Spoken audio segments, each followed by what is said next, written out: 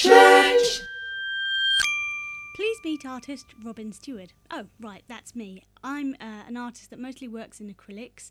I paint with my fingers because I've got a type of cerebral palsy, which means that it's difficult for me to be able to manipulate a paintbrush. So I much prefer using my hands and using my fingers. The way that I paint is normally that I squeeze the paint directly onto the canvas paper or the canvas that I'm working on, and then I mix the paint the colours on the actual piece of paper or the canvas.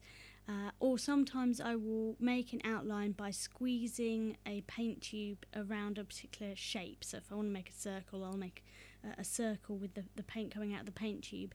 And then sometimes I'll squeeze multiple colours into the middle, and then I'll mix them round, and then I'll push the colours to the edges of the shape that I created.